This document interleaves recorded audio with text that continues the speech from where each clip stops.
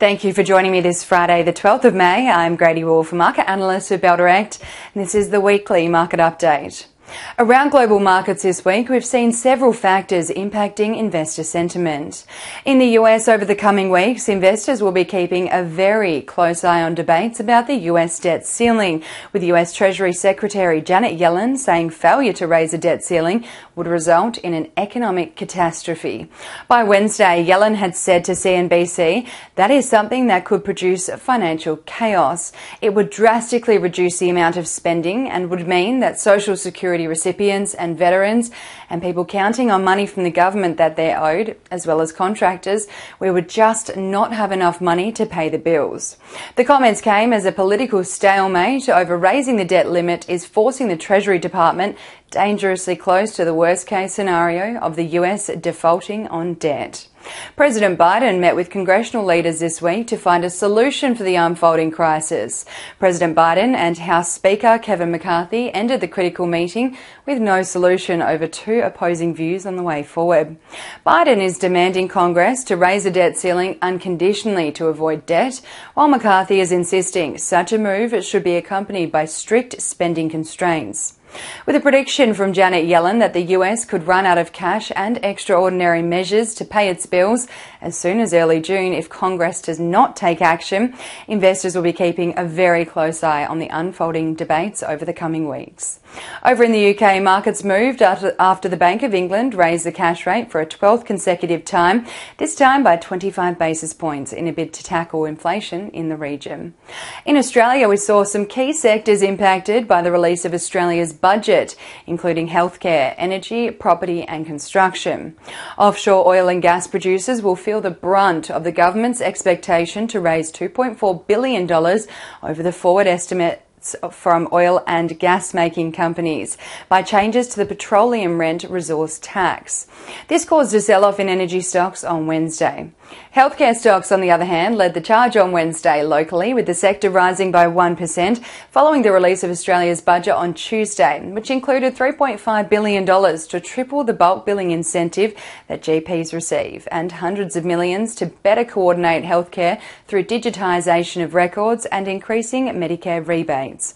The government has also promised $263.8 million over 4 years for a new lung cancer screening program, $113 million for the National Immunisation Program and $445.1 million for Workforce Incentive Program to help practices employ nurses and other health professionals. In the healthcare sector, Bell Potter has a buy rating on Neuren, Telix Pharmaceuticals and Ardua Biosurgery. New build-to-rent housing incentive for the private sector through the increased depreciation rate from 2.5% to 4% per year for projects commenced after 9th of May 2023, and the government will also be cutting the withholding tax for eligible fund payments from managed investment trusts attributable to the residential build-to-rent projects from 30% to 15%, caused a rally for construction stocks this week. The government is also committing $2 billion in additional funding for social rental housing and has promised $120 billion in a 10-year pipeline and is working with state and territories, the Australian Local Government Association, investors and the construction sector through the National Housing Accord to boost supply and build 1 million new homes by 2024.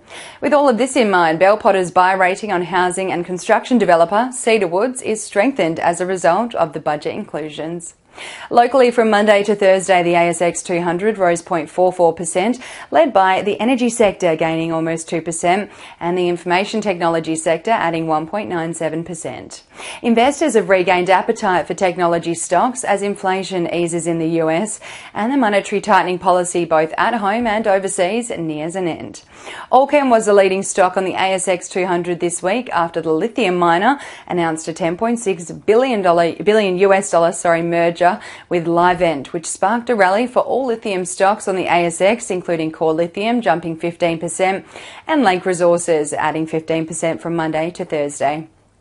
On the losing end of the market, Silver Lake Resources fell almost 10%, while Block Inc. and Capricorn Metals each fell 9.12% and 7.86% respectively from Monday to Thursday. Taking a look at the All Ords, Lithium Power International soared 27.42% from Monday to Thursday amid a rally for lithium stocks on both the reports of Allchem's merger and reports the lithium turning point is near after 5 months of sell-offs and price declines. Gallon Lithium also added 23% over the 4 days, and global lithium resources jumped 17.35%. Appen tanked almost 30% this week after releasing a disappointing trading update, saying the tough economic conditions faced in FY22 have persisted into FY23. The most traded stocks by Bell Direct clients from Monday to Thursday were TPG Telecom, Megaport, NAB, Deep Yellow and Regis Healthcare. Clients also bought into BHP, Core Lithium and ANZ, while taking profits from APA Group and Horizon Holdings. On the diversification front, the most traded ETFs by Bell Direct clients this week were Global X Physical Silver ETF, BetaShares Crypto Innovators ETF and BetaShares Australian Dividend Harvester Managed Fund ETF.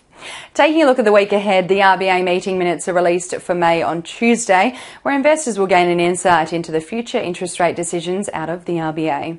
US retail sales for April is also out on Tuesday, with the consensus expecting a rise of 0.7% from a decline of 0.6% in March. And Japan's inflation rate for April is out on Friday. And that's all we have time for today. I'm Grady with Bell Direct. I hope you have a fantastic weekend, and as always, happy investing.